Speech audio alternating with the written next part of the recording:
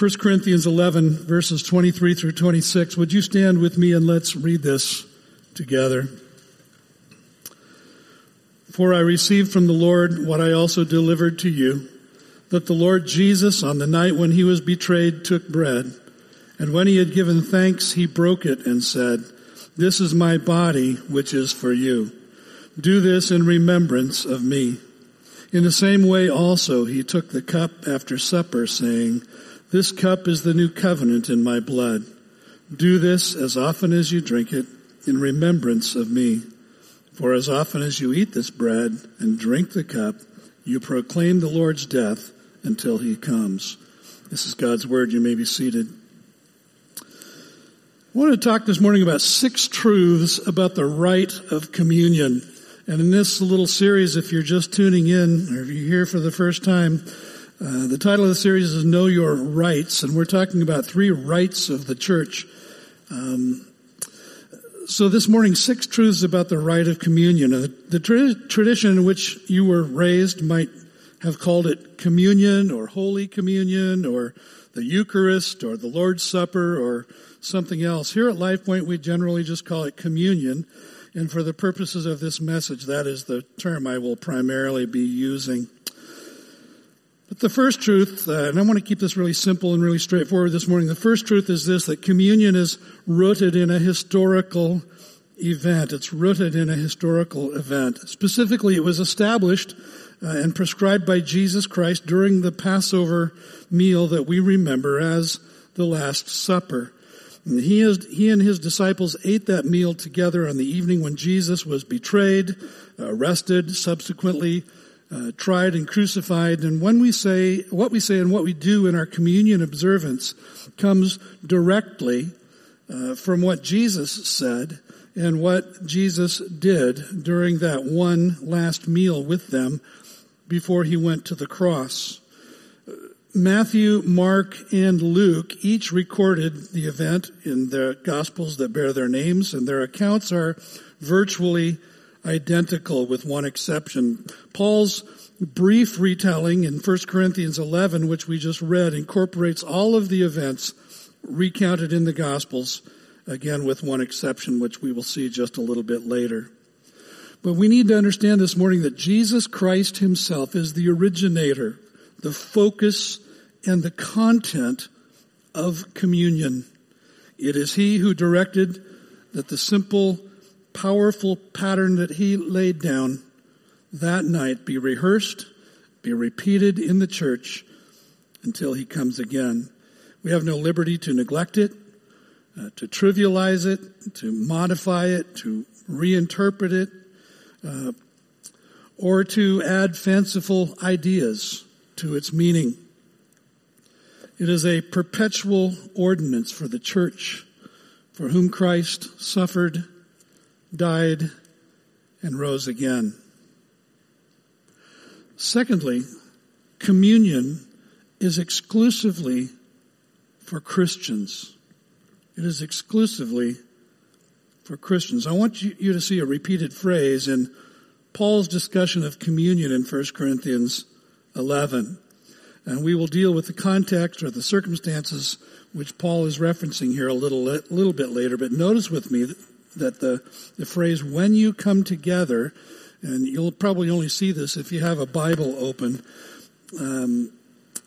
that phrase, when you come together, is repeated 5 times in Paul's broader discussion at verse 17, verse 18, verse 20, verse 33, and verse 34.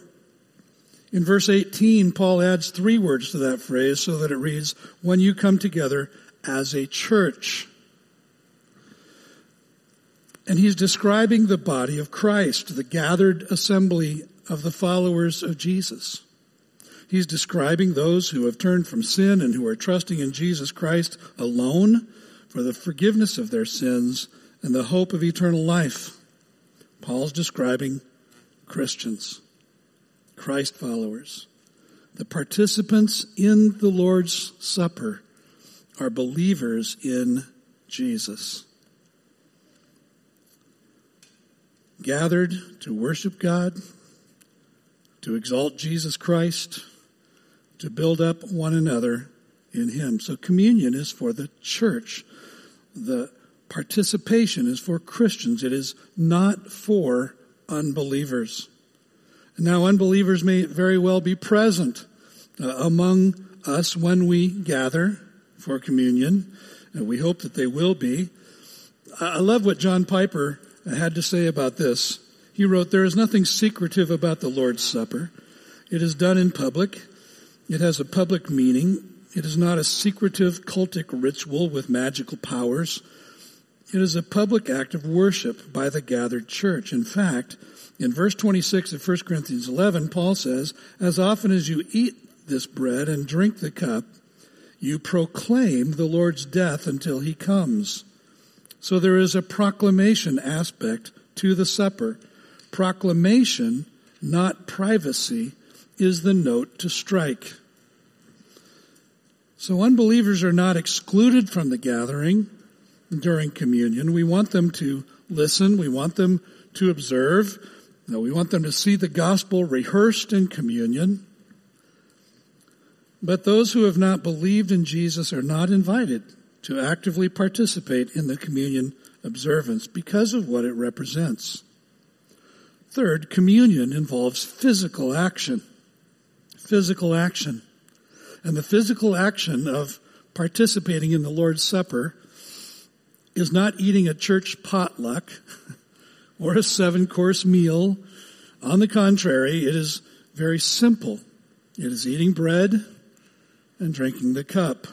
Again, Paul wrote, "For I received from the Lord what I also delivered to you, that the Lord Jesus, on the night when he was betrayed, took bread. And when he had given thanks, he broke it and said, 'This is my body, which is for you. Do this in remembrance of me.'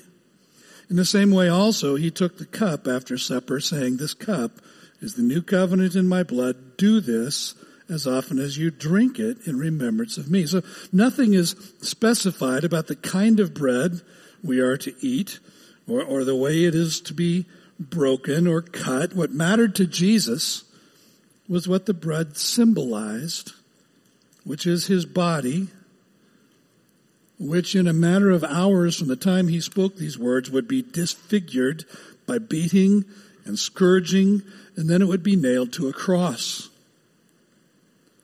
And on that cross, he would willingly bear our sins in his own body. Peter wrote, 1 Peter 2:24, "He himself bore our sins in his body on the tree, that we might die to sin and live to righteousness." So that as Jesus went to the cross, as he was hanging there, he was bearing your sin. He was paying the penalty for your sin. He was offering the sacrifice that would result in God's forgiveness of you. In Luke 22, verse 19, Luke records that Jesus took bread, and when he had given thanks, he broke it and gave it to them, saying, "This is my body, which is," notice the word, what is it? "Given for you. Do this in remembrance of me." Notice that word given. He doesn't say, "This is my body broken for you." He says, "This is my body given for you." That giving was the ultimate act of sacrificial generosity. John 10:17 and 18, "For this reason the Father loves me, because I lay down my life. I lay down my life, that I may take it up again. No one takes it from me, but I lay it down of my own accord." Sometimes we can think of Jesus as the victim on the cross, that he was victimized by the Romans, or maybe first by the Jews, and then by the Romans. But Jesus paints a very different picture. He says, "I'm laying it down." And he made this statement long before Passion Week, when he was arrested and tried and so forth. See, neither is anything specified about what we are to drink when we participate in communion. Notice Matthew 26, 27 through 29. And he took a cup, and when he had given thanks, he gave it to them, saying, "Drink of it, all of you, for this is my blood of the covenant, which is poured out for many for the forgiveness of sins. I tell you, I will not drink again of this fruit of the vine until that day when I drink it new with you in my Father's kingdom." The fruit of the vine. That same phrase is repeated in the accounts given by Mark and Luke. We can safely assume that the fruit of the vine in Jesus' cup and in the disciples' cups was red wine.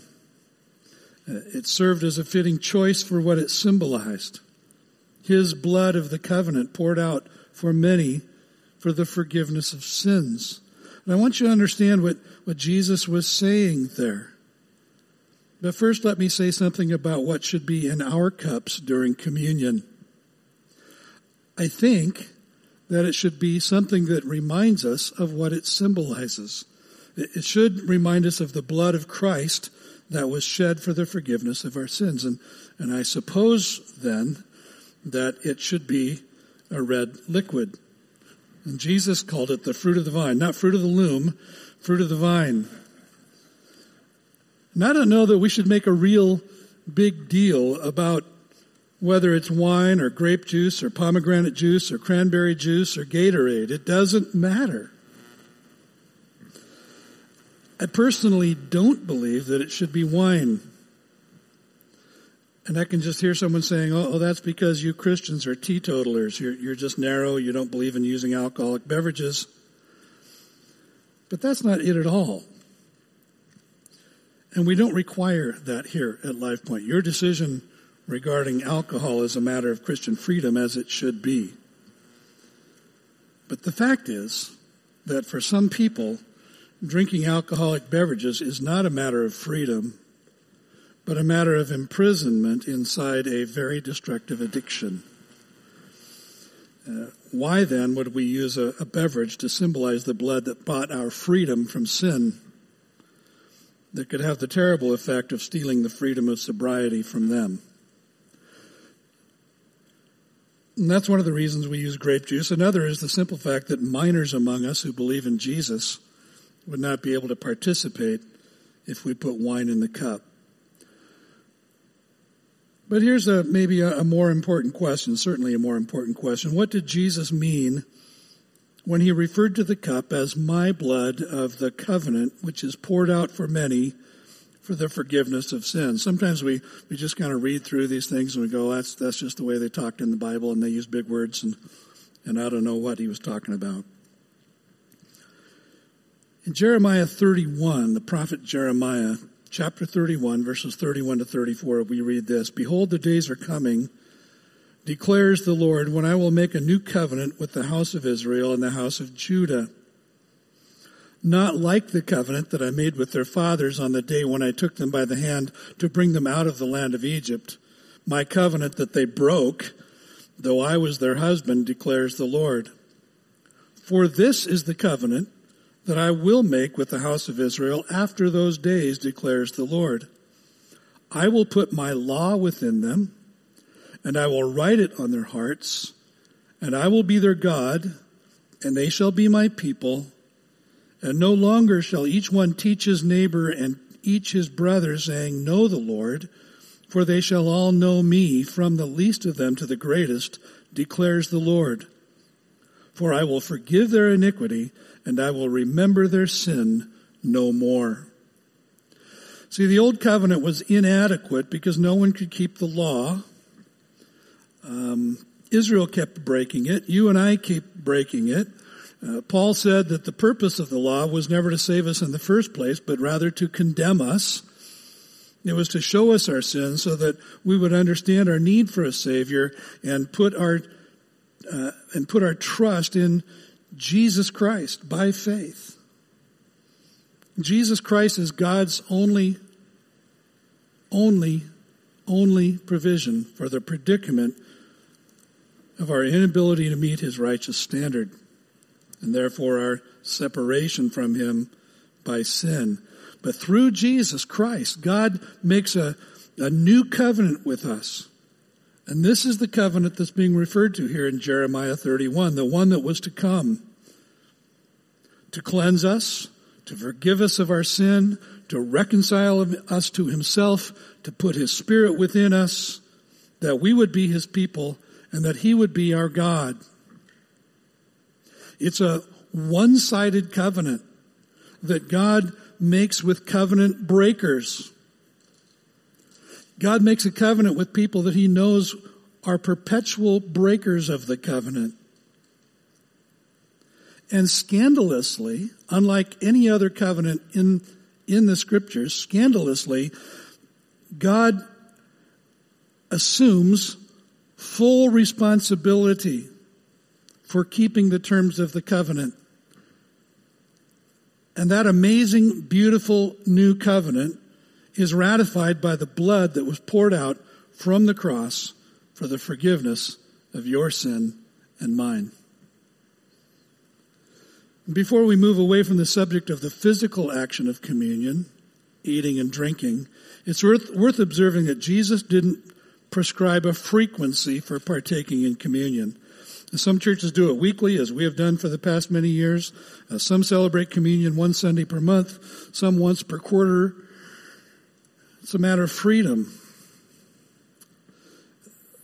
So we have to employ our intelligence and spiritual discernment to ask some key questions like, what frequency of observance places communion in its proper place and the importance in the life of our church? What frequency or infrequency helps us to feel the value of communion so that we don't become callous to it or treat it too lightly? And these are not always easy questions to answer. And I just want you to know that as we're in a new chapter in our life as a church, we as pastors and elders are having these discussions, and we would ask for your prayer as we think this through and as we pray it through. Fourth thing, communion involves mental engagement. It involves mental attentiveness. Again, he took bread, and when he had given thanks, he broke it and said, "This is my body, which is for you. Do this in remembrance of me."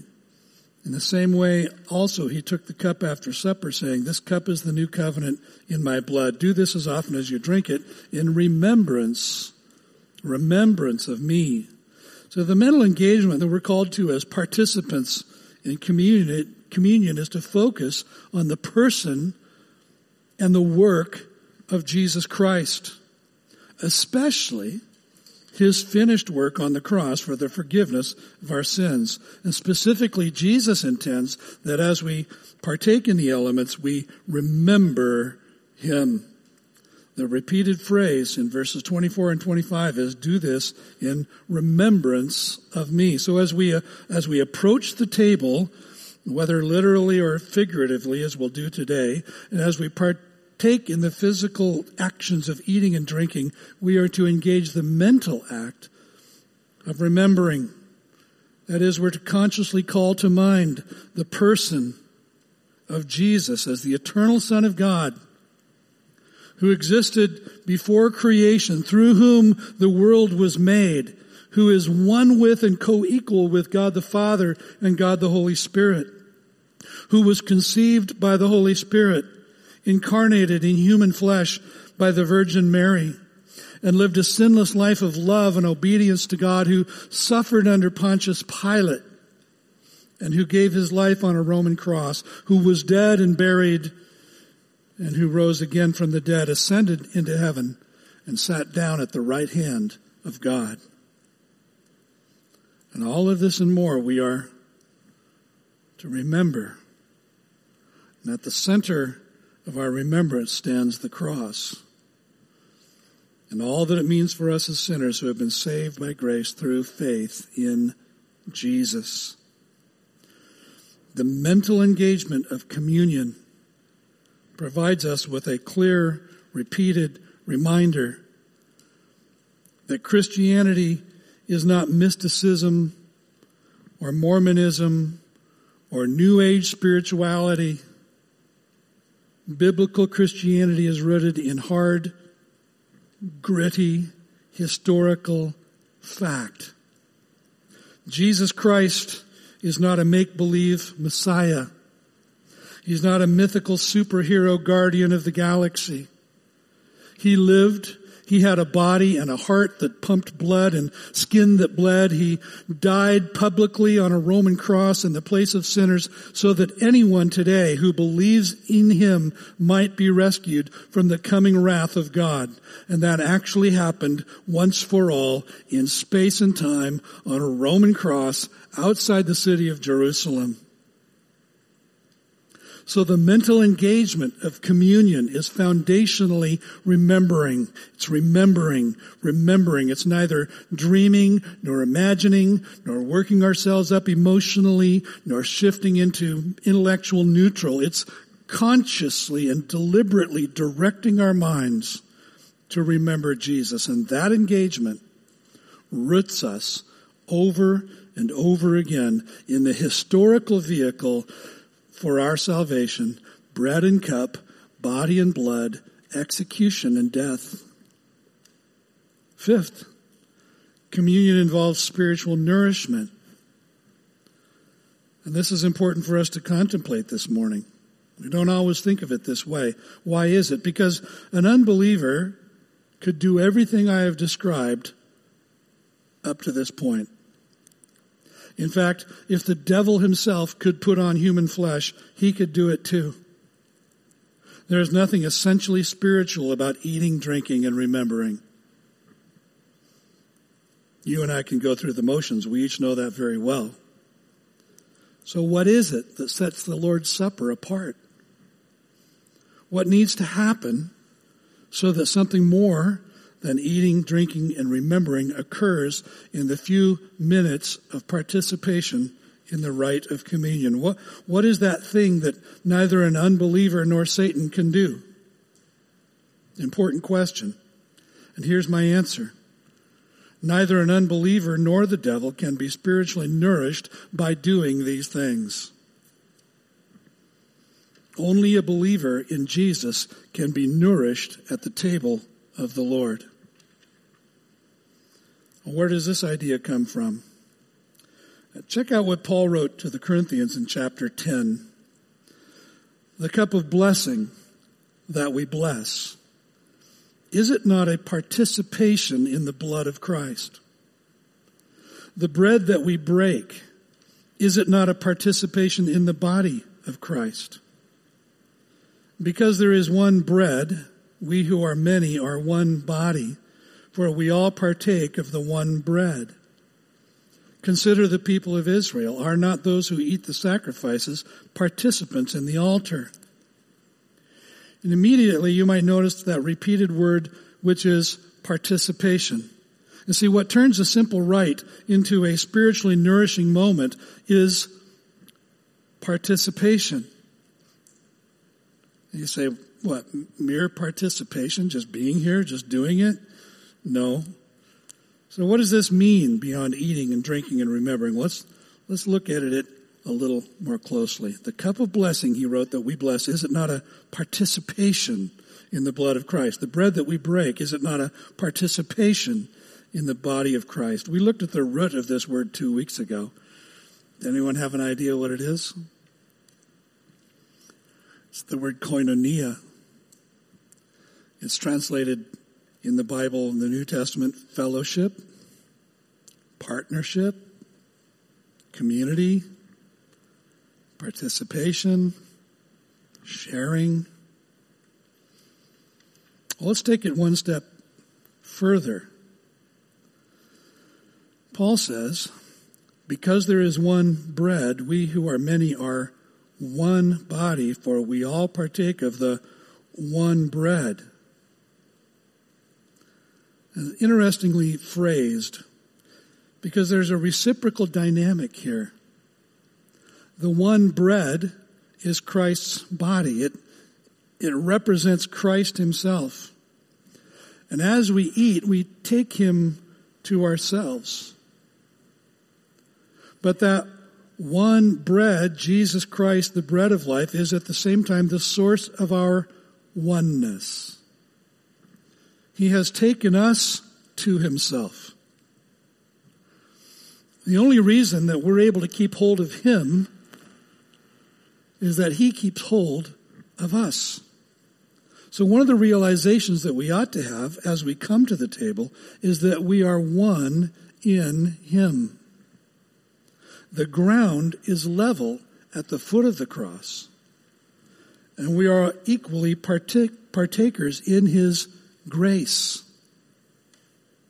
See, what Jesus invites us to is something even deeper and more nourishing than simply remembering. It's participating in the body and the blood of Christ. We are virtually experiencing a sharing, a koinonia in his body and blood, a partnership in his death.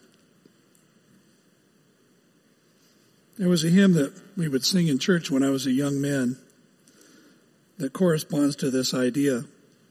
It happened to be one of my favorites. The first verse went like this: "And can it be that I should gain an interest in the Savior's blood?" Let me stop right there for a moment. The word interest really means a share, a participation, an inclusion in the Savior's blood. "Died he for me who caused his pain, for me who him to death pursued." Amazing love. How can it be that thou, my God, shouldst die for me? See, Paul gives an illustration in verse 18 then that helps us take one step deeper in our understanding of what participation in the body and blood of Christ means. He asks the question, "Consider the people of Israel. Are not those who eat the sacrifices participants in the altar?"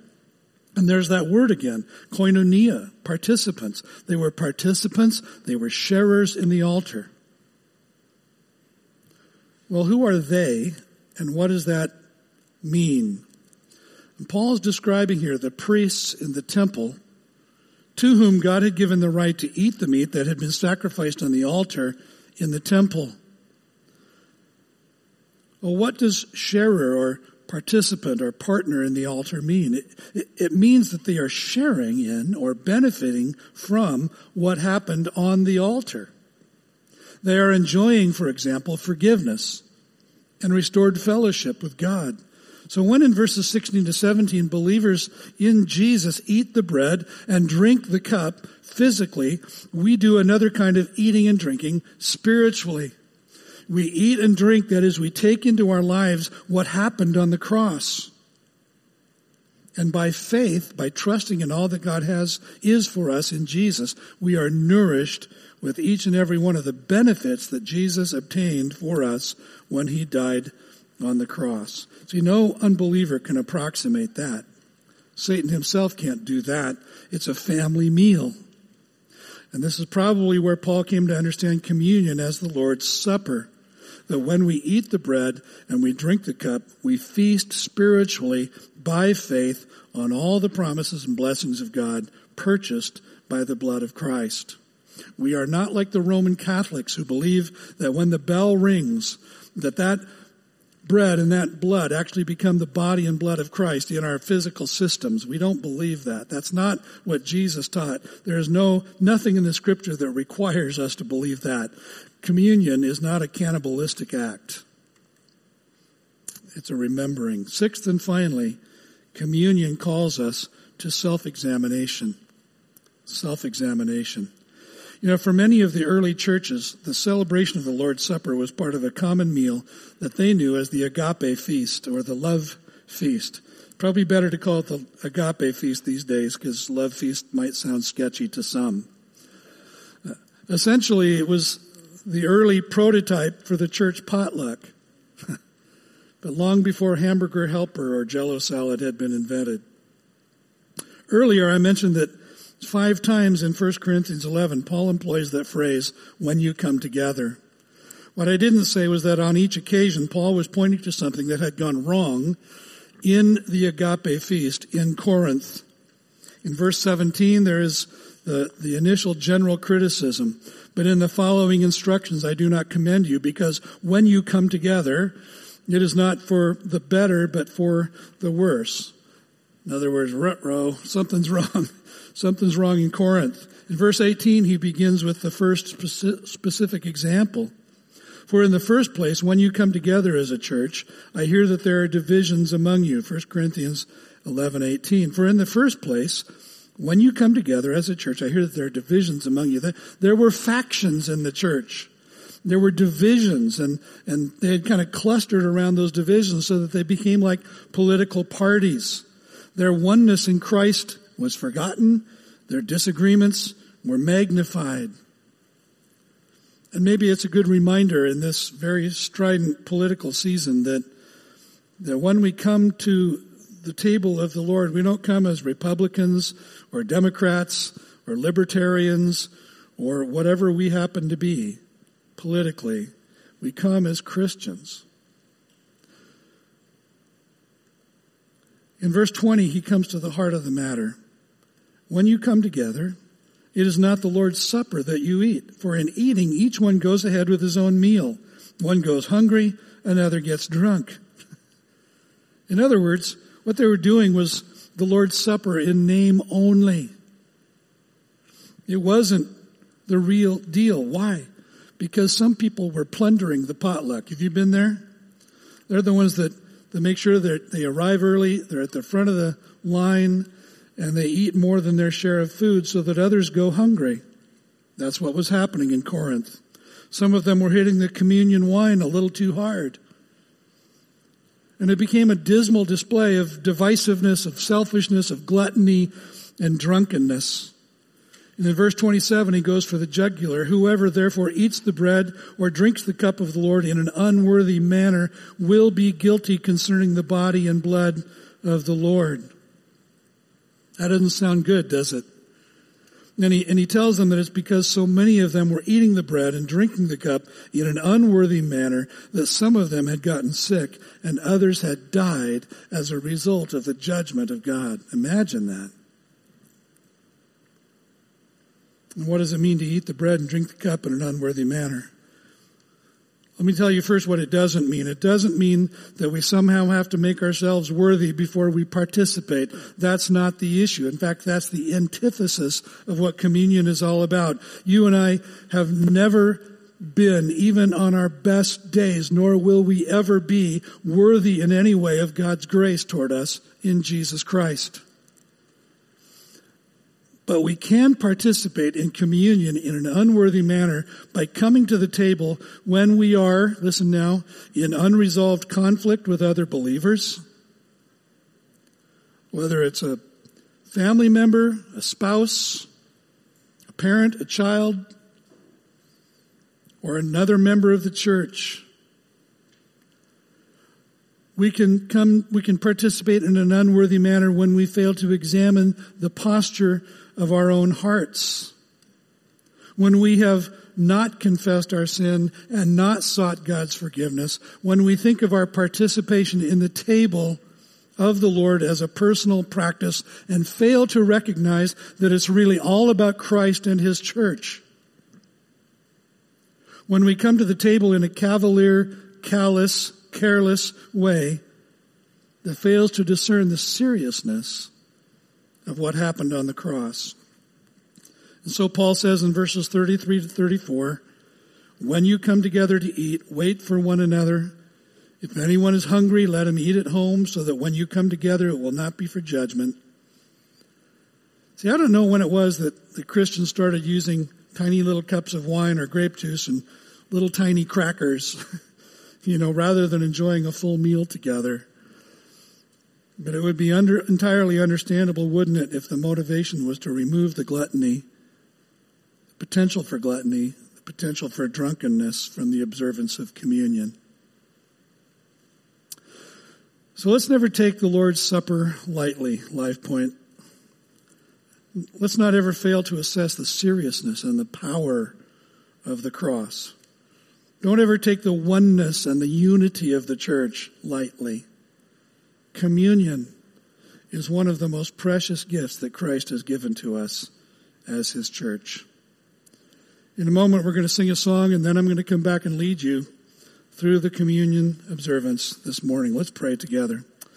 Lord, thank you for your word. Thank you for the ways that it instructs us, the ways that it inspires us, the ways that it challenges us to a deeper walk, a deeper obedience, a deeper spirituality. And Lord, would you cause us as a church to renew our commitment to a seriousness as we approach this rite of the church, this ordinance that you gave to us, gave to your disciples and through them to us. And we pray it in Jesus' name. Amen.